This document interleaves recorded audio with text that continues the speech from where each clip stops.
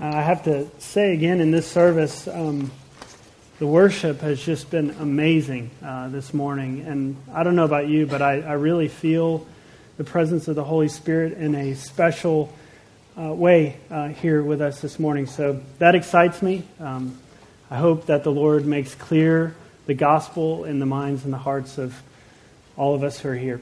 I want to start our time off this morning with a question.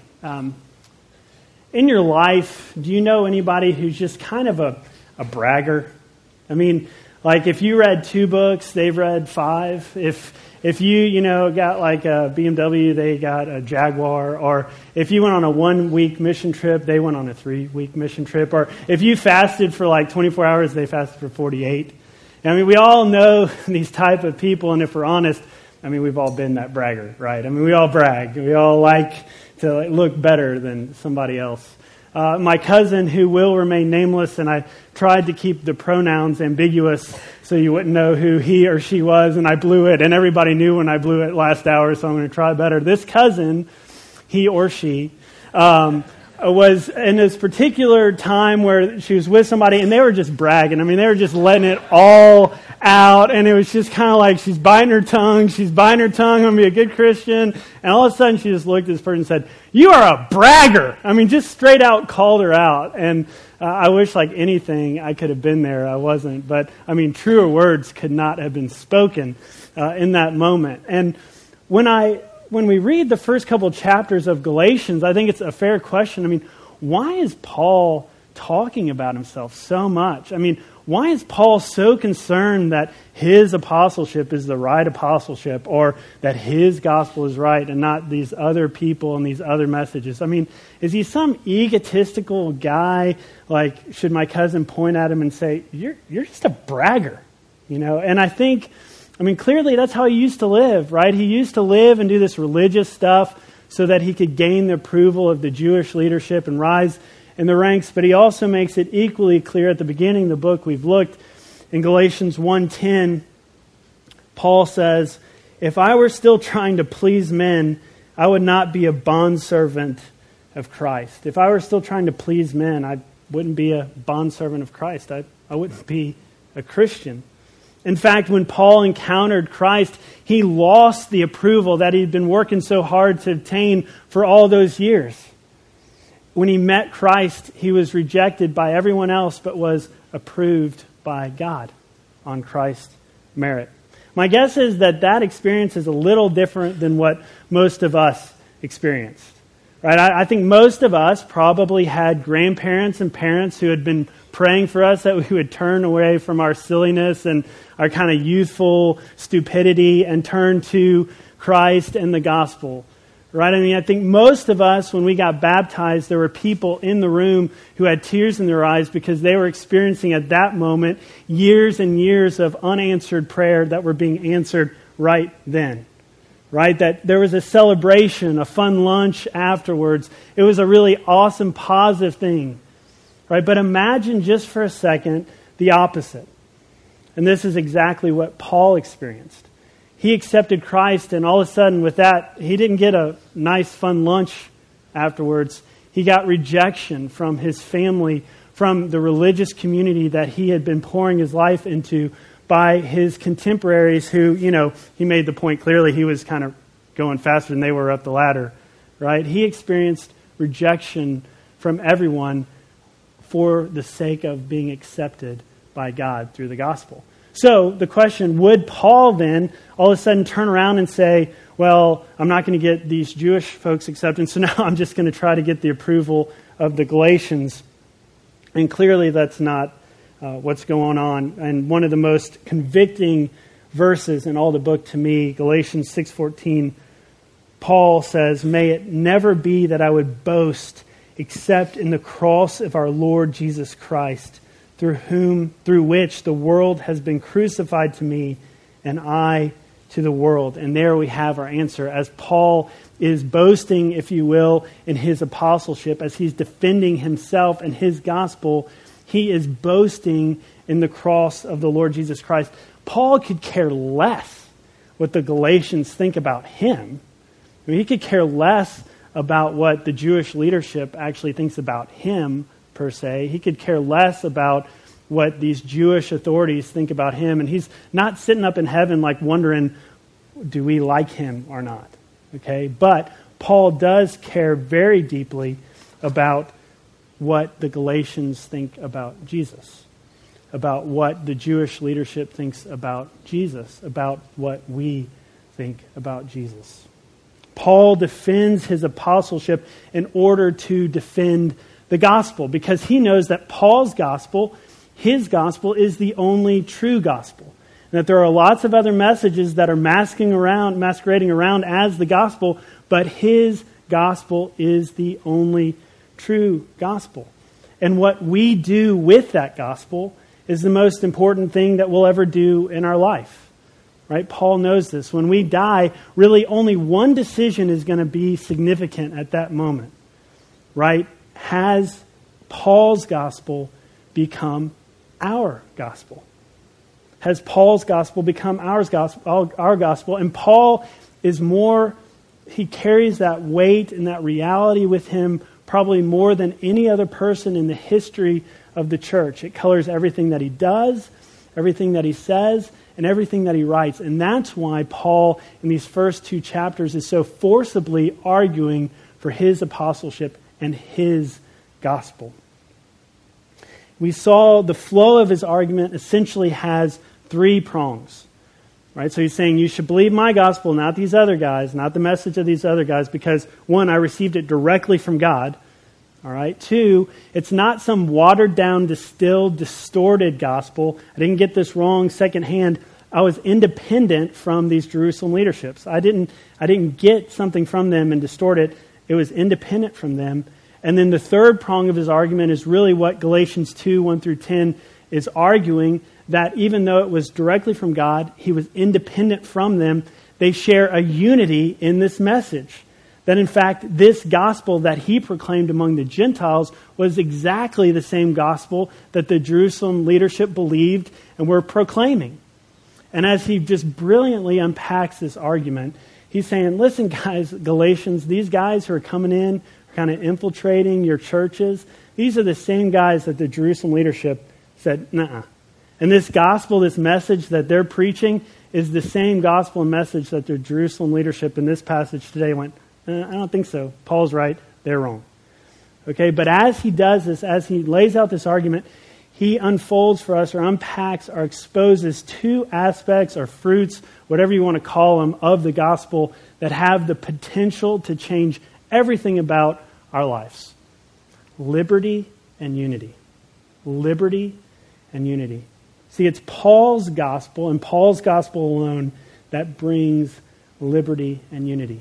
Every other message, every other religion, every other kind of distorted version of the gospel brings exactly the opposite: bondage and division. So Paul makes the choice clear for the Galatians, and he makes the choice clear for us. Either liberty and unity, if you want to side with me in my gospel, or you can side with them, that's fine, and you'll experience bondage and division. So liberty and unity, or bondage and division.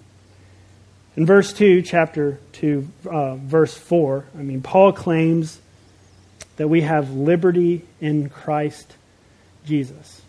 But how does Paul's gospel bring us liberty?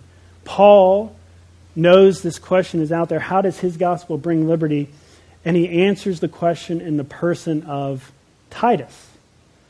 So we learn in verse 1, again of chapter 2, that Paul went up again to Jerusalem with Barnabas, and this little phrase is all important, taking Titus along also. In verse 3, we learn something really important about Titus. We learn that he is Greek, and this means that he is uncircumcised.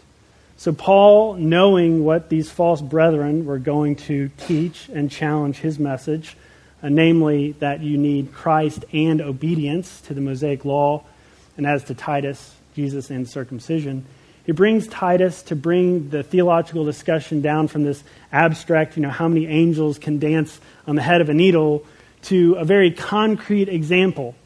So he's going to say, okay, I hear what you guys are saying. You need Jesus and circumcision. So here's Titus. You're saying this guy has to be circumcised to have right standing with God? Really? And so we have this meeting between Paul and the Jerusalem leadership who brings Titus to anticipate this question. But the meeting starts with Paul unpacking the gospel. We look in verse 2 that Paul began the meeting in Jerusalem by submitting to them the gospel which I preach among the Gentiles. So what is this gospel that he has been preaching among the Gentiles? As Tracy has been saying, gospel means good news, right? So good news, as we all know, only has meaning in the context of bad circumstances, right? If there's nothing wrong, then good news is kind of meaningless. So to understand Paul's gospel, we have to understand what are these bad circumstances to which the gospel is spoken. So these bad circumstances start actually with some pretty good news, that there is a holy, perfect, loving, righteous, all-knowing God who exists, has always existed, and is. So that's pretty good news. But the bad news is, instead of responding to this all-knowing, holy, all-powerful, sovereign God in love and worship and submission to our life to Him, like we should have, we rebelled against this holy, awesome God. So this is pretty bad news, right? So if we have rebelled against this all-powerful, all-knowing God, so we are in a state of being under His judgment, under His condemnation, under His wrath. And our rebellion has resulted in an infinite debt, right? Because He is infinitely holy, and our rebellion means we've offended something infinite. So our punishment, our judgment is also infinite, which means we can't fix it. So this is really, really bad news. I mean, you can't really have worse news than this, that the God of all creation, we're under His judgment and wrath, and there's nothing we can do to fix it. But this is where the gospel comes in. These are the bad circumstances to which the gospel is spoken, but Paul's gospel is pretty clear. Jesus fixes this, okay? The Father sends Jesus Christ, as we sung all those songs, had such great theology, that while we were in our sin and rebellion and couldn't do anything to fix it, God sent Jesus. He lived a perfect life, died a brutal death, the death that we deserved on the cross, was buried, but by the power of God was raised from the dead. And in His death and in His resurrection, our sin is taken, our infinite debt is paid. Only He can pay it because He's infinite, He's God. And His righteousness is placed upon us. So as we've said, the gospel is our unrighteousness, our sin is taken away, and His righteousness is placed upon us. It is because of this gospel that we have right standing with God solely on the merit of Christ and not our own merit, by which Paul can say in Romans 8:1, there is now no condemnation for those who are in Christ Jesus. There's no condemnation for those who are in Christ Jesus. All sin, past, present, and future, has been dealt with by the cross of Jesus Christ. So even every sin, even those really bad sins, even the sins, like we confess some sins, but we don't confess other sins, right? Because some sins are like acceptable and some aren't. Even those sins, Christ has dealt with on the cross, and there's no condemnation if you're in Christ for you, for anything.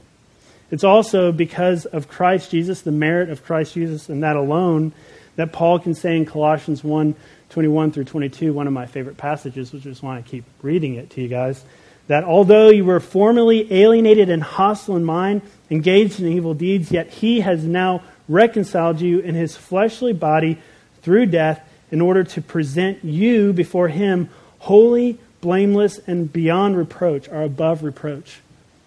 Even in your worst days, even while you are committing your worst sin, even then, if you are in Christ, the Father declares over you, solely because of the merit of Jesus Christ, holy, blameless, and above reproach. This is Paul's gospel. This is a message of liberty. But, okay, that's Paul's gospel. What were these false brethren preaching? I mean, I kind of want that, right?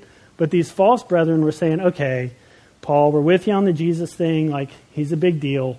You have to believe that Jesus was the promised Messiah, but you also clearly have to obey.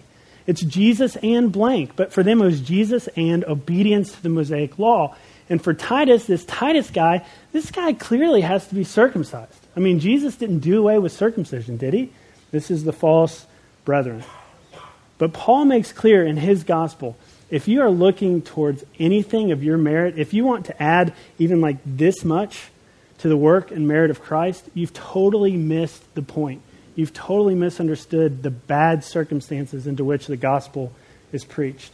Specifically, you've misunderstood 4 things. The holiness of God. You've kind of depreciated that. The depth of your depravity, rebellion, and sin. Like, you've not understood that's a really big deal. The consequences that flow from that they are infinite, that you can't fix them. And then 4th, the unique significance of the work of Jesus Christ on the cross. Okay? So if you are looking to your merit at all, you don't get it. And that's what Paul is saying to these false brethren. You just don't get it. Because all these errors are clearly manifest in their teaching. And this is the teaching that these false brethren brought to the meeting. Evidently, while Paul was unpacking his gospel, these false brethren came in and made a scene, stirred it up, heightened the stakes by attacking Paul by pointing to Titus. Look in verse 4 with me. It was because of the false brethren secretly brought in who had sneaked in to spy out our liberty, which we have in Christ Jesus, in order to bring us into bondage.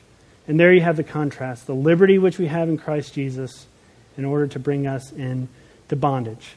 Now the meeting got real, right? I mean, these false teachers came in. You can almost see them coming in and grabbing Titus by the shoulder and throwing him in the middle of the room and saying, see guys, we told you, Paul doesn't get it. We've been saying the right message. He's been messing it up. It's clear. See, this guy he brought in, did you know he's not circumcised? I mean, it's clear. So you have to be circumcised to have right standing with God. That's what our traditions have always been. That's what we've always taught. But he brought to you, the leaders of the church, this uncircumcised Greek guy.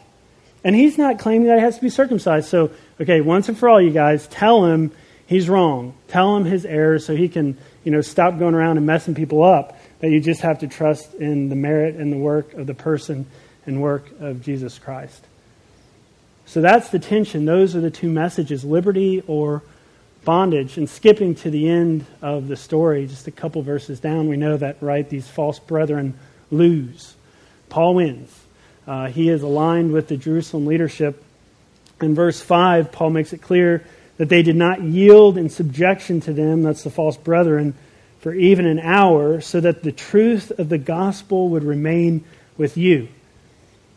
So Paul wins, and this victory for Paul is like really, really good news for Titus, right? In verse 3, we learn that not even Titus, who was with us, though he was Greek, was compelled to be circumcised. Okay, so we're in mixed company, so I'm not going to unpack what circumcision is and why Titus was really, really relieved that he didn't have to do this. But if you need some clarity, maybe you could turn to the person beside you if you know him well. If not, it could get really awkward. So maybe just come talk to me at the end. But at the end of the day, liberty for Titus meant he didn't have to get circumcised. Okay, he was going to have a better day. But it's one thing to say that these false teachers were wrong, right? But it's another thing to think about, why did the message that these false teachers proclaim bring bondage? We saw that these false teachers came in to spy out the liberty that we have in Christ Jesus in order to bring us into bondage. But what is this bondage, and why is it so devastating to us? And I think there's 2 things about this bondage that makes it so deadly for conservative evangelicals, for folks sitting in this room in Shreveport, Louisiana. One, it's so hard to perceive that we're living in this bondage, that we are experiencing this bondage. Right? And the second thing is that it brings bondage because it's just a lie. If you do something good in order to merit God's favor, that good act is actually sin. And that good act, instead of bringing the liberty you think it will bring, actually brings more bondage, more chains around your wrists. It's hard to perceive. bondage in general is really great that way because it binds people up without them really realizing what's going on. It's like, the frog in the little pot as it heats up. It doesn't really know it's being cooked, and all of a sudden, we have frog legs. I mean, that's what happens with this type of bondage. When I was an associate at my law firm, my first job, real job, in Dallas, all of us associates were just miserable. I mean, we were really despising life and our jobs, and so we had these lunches that were bonding experiences because they were gripe sessions, right? You've been to these lunches, right? Like, did you see what that partner did to me? Or I had 2 all-nighters this past month. I hate my life. Or, yeah, man, I know. I billed 270 hours. It's just this gripe session. We're all miserable. You get the picture. Now, let me just clarify. The partners at the law firm were, most of them, pretty nice people, and they weren't out to ruin our lives or marriage, and there are lots of people who worked a lot harder than we did. And part of the problem was I'm part of a generation, like us younger folks, who think we should be able to experience the benefit of hard labor without actually having to do the hard labor, right? So, I know I got some good amens from the first service. The employer like, yeah, that's right. But be that as it may, the answer is pretty clear for me, and we were all miserable. Look around like, get out. What? You see where this is going, just get out. But they couldn't. A lot of them couldn't. One conversation I had with a senior associate who's now a partner over there, he said, man, I'd love to get out. I'm really happy for you, but I can't. I was like, you realize this is America, right? Like, you actually can change jobs. He's like, no, I can't afford to. I've got school debt. I've got private school tuition. I've got this big mortgage. I've got credit card bills. I've got you know the list, right? Our society calls that the golden handcuffs, right? This guy was in bondage. He had no clue. He knew it, but he didn't know what it was. He couldn't see that he had trapped himself. And that's why bondage is so powerful, because we are in it and we don't realize it. But this type of bondage that is being preached by these false brethren is so devastating to us because it's the default way we live. Right? We live for the approval of those around us.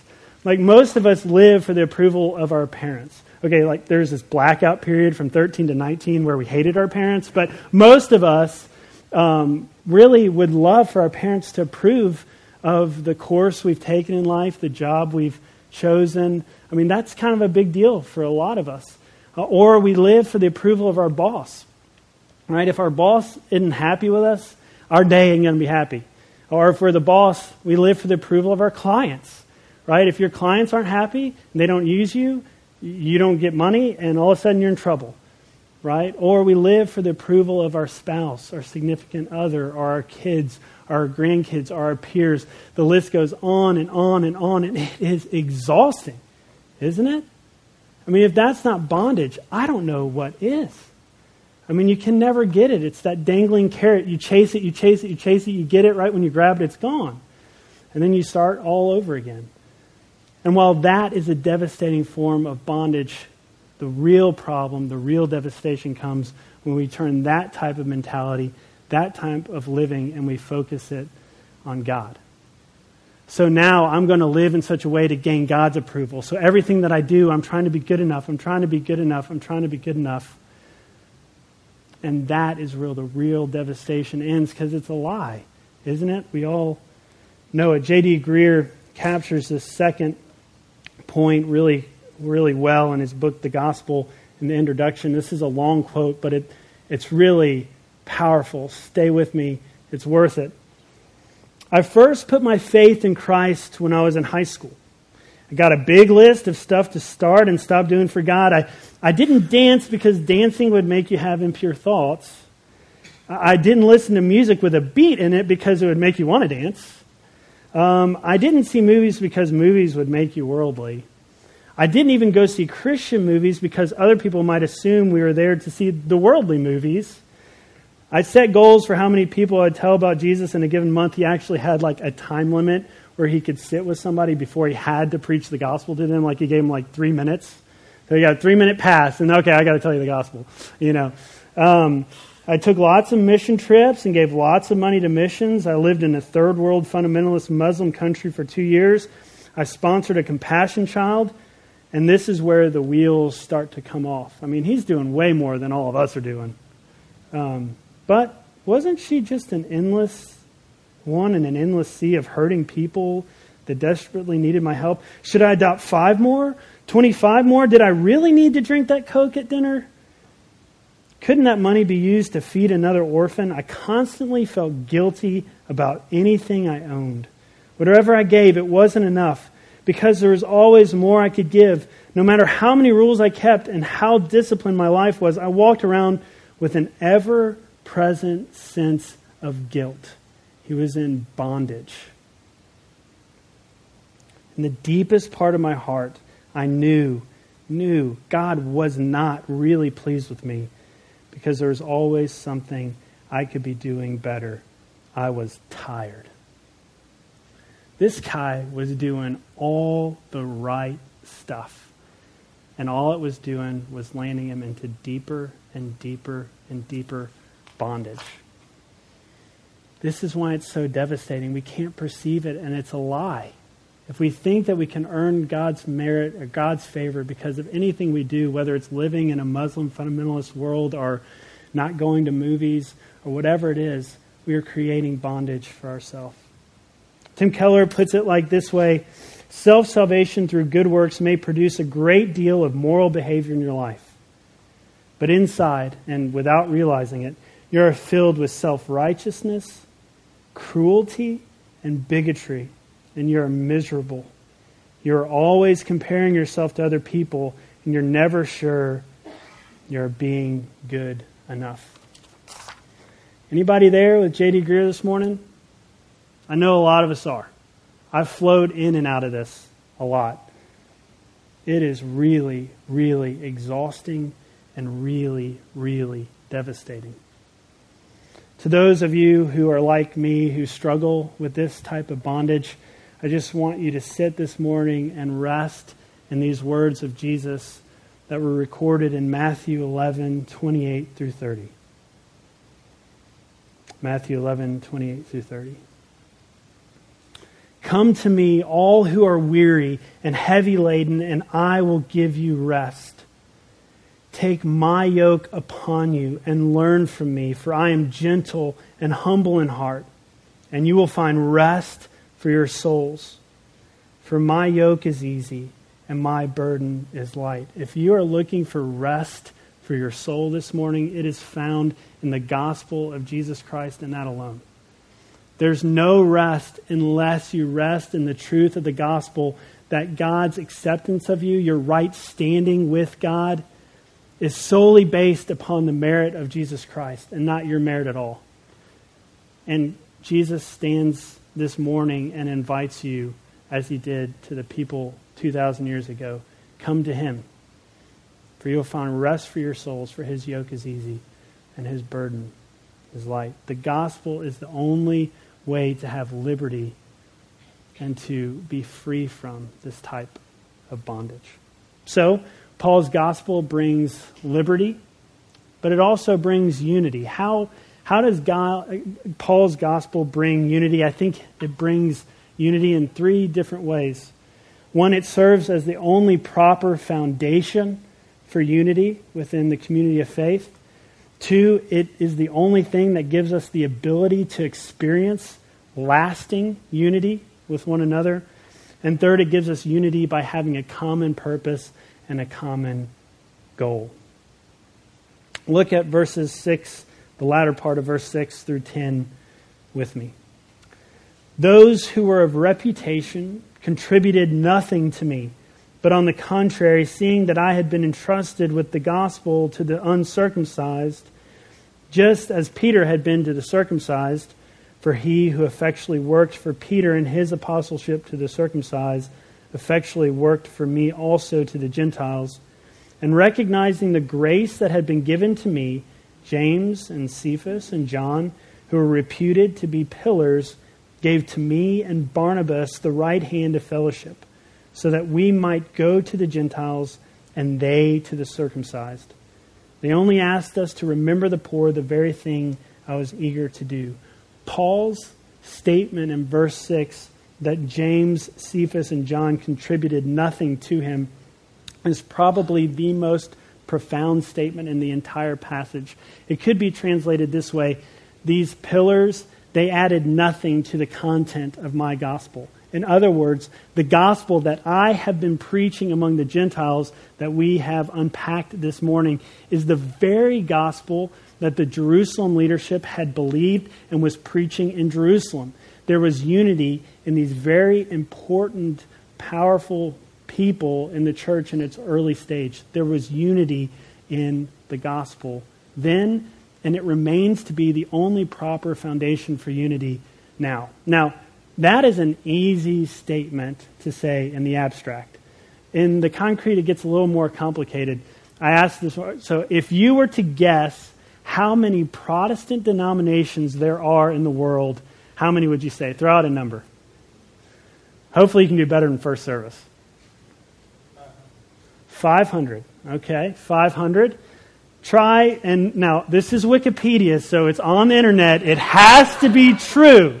Okay? I actually don't stand by these numbers, but it wouldn't surprise me. According to Wikipedia, 41,000 Christian Protestant denominations exist in the world today. Now, why that doesn't surprise me is one of my study partners in law school was Catholic, and he always chastised me about being a Protestant. One of the big bones he had to pick with us is, he was like, David, the problem you have with Protestants is, man, anybody who can print a business card can start their own denomination. And we see lots of that stuff going on, right? There is some weird and wacky stuff out there. So how do we decide who we're going to be united with, and how do we decide who we're going to be like the false brethren? Like, y'all need to get out of here. And it is the same as it was back then, the gospel of Jesus Christ. If anyone, whether they have their own business card or not, believes that we have right standing with God solely based upon the merit of Christ, the work of Jesus Christ, his life, death, burial, and resurrection, then chances are they're okay. Now, there can be some disagreements on some other stuff, and there are. But if we have unity in the gospel, if we have the gospel right, then that is the proper foundation of unity. Second, it gives us, the gospel is the only thing that really can create an environment of lasting unity. Right? You guys have been around long enough to know that Christians are sometimes not the easiest people to have unity with. Right? I mean, we are going to hurt one another's feelings. We are going to be mean to one another. We are going to say things that we shouldn't say to people, and people are going to get their feelings hurt and pout. Okay, so when that happens, you can either let the root of bitterness kind of creep in and just darken your heart, or you can look to the gospel and realize, however they were wrong to you, you infinitely offended a holy God. And as you look at the unconditional love and the unmerited favor that has been poured out on you, as you mine the depths of that truth, from that place is the only way you can look to somebody who has really offended you and done you wrong and say, I'm going to stick it out with you. I may not like you right now. I may want to punch you in the nose right now. But I am going to stick with you. I'm going to bear your burdens and you're going to bear mine. We're going to do church together as long as we're alive. That's the only way that this church can continue to have unity. It's the gospel. And third, we experience unity not just so we can, kind of circle around the campfire and sing Kumbaya, right? We experience unity in the gospel so that we can go out and proclaim the gospel among the nations. So we can fulfill the commission that Jesus left us before he left us. In Matthew 28:18-20, go therefore and make disciples of all the nations, baptizing them in the name of the Father and the Son and the Holy Spirit, teaching them to observe all that I command you, and lo, I'm with you always, even to the end of the age. As it was for Paul and the Jerusalem leadership, unity was for a purpose, to proclaim the gospel among the nations. And we still have that same calling today. The great thing about this church, I think, is that a practical way we're doing that is partnering with the Lewis family in South Sudan and growing and planting churches among the Toposa people, who most of which have never even heard the gospel, the Toposa who live in the Karkamugi region. But that's not the extent of this Great Commission work that will come from this room. There are so many resources, so many talented people, so many awesome men and women who love the Lord. And I am personally excited to see how the Lord is going to use each of us individually to fulfill the Great Commission that He has given us. Now, again, we don't go to earn His favor, right? We don't go on a mission trip because now we're going to be on the super Christian side. We go on a mission trip because we've tasted the gospel and really just want others to be able to taste that as well. And we want Him to receive glory. Finally, the final verse, the Jerusalem leadership just gave Paul one instruction: to remember the poor. I think this is an aspect of Christianity that I really don't have down quite yet. And I think we in this part of Shreveport don't really, a lot of us don't, some do, I don't. The gospel can never be severed from social justice. Now, some people, some more liberal camps, confuse the gospel with social justice, and that's wrong. But we should also realize that the gospel and social justice, remembering the poor, ministering to the poor, if you read the words of Jesus through the gospel, it is very clear that the gospel and the poor and ministering and taking care of the poor are related. And I'm excited that Jared Clary has come on staff, and he's going to help me and help all of us think about how tangibly we can minister to the poor in Shreveport-Bossier, how we can experience the charge that was placed on Paul that is also placed upon us. So the gospel, Paul's gospel, brings unity as the proper foundation, as the only way we can have unity, and we have unity in purpose, to proclaim His name among the nations and to minister to the poor around us. So the message today is pretty clear. Paul's gospel brings liberty and unity. Paul's gospel is the sole source of liberty. Every other message brings bondage, because every other religion, if you study it, is this type of work-based acceptance. That God will accept me if I do this stuff. Maybe, or maybe not. But the gospel brings liberty because we can find rest for our souls in the truth that our acceptance with God is solely based on something outside of ourselves, on the merit of Jesus Christ. If you've never responded to the invitation of Jesus that we read earlier, I want to read it again. And I would encourage you this morning to just receive it. Who of us doesn't want rest for our souls? Jesus says to you this morning, "Come to me, all who are weary and heavy laden, and I will give you rest. Take my yoke upon you and learn from me, for I am gentle and humble in heart, and you will find rest for your souls. For my yoke is easy and my burden is light." If you've never experienced rest for your souls, experience it this morning. We'd love to talk to you. I'd love to talk to you. If you have accepted this invitation, but like me, bear the scars of the bondage of a work-based Christianity, again, the same invitation is issued to you. Come and find rest for your souls in the beauty and the completed work of Jesus Christ on the cross and His resurrection. Stop working, stop trying to earn what you already have. As Timothy Keller says, let grace have its way with you. Would you pray with me? Father, many of us come here weary. For years we have tried to muster enough good works for you to be pleased with us.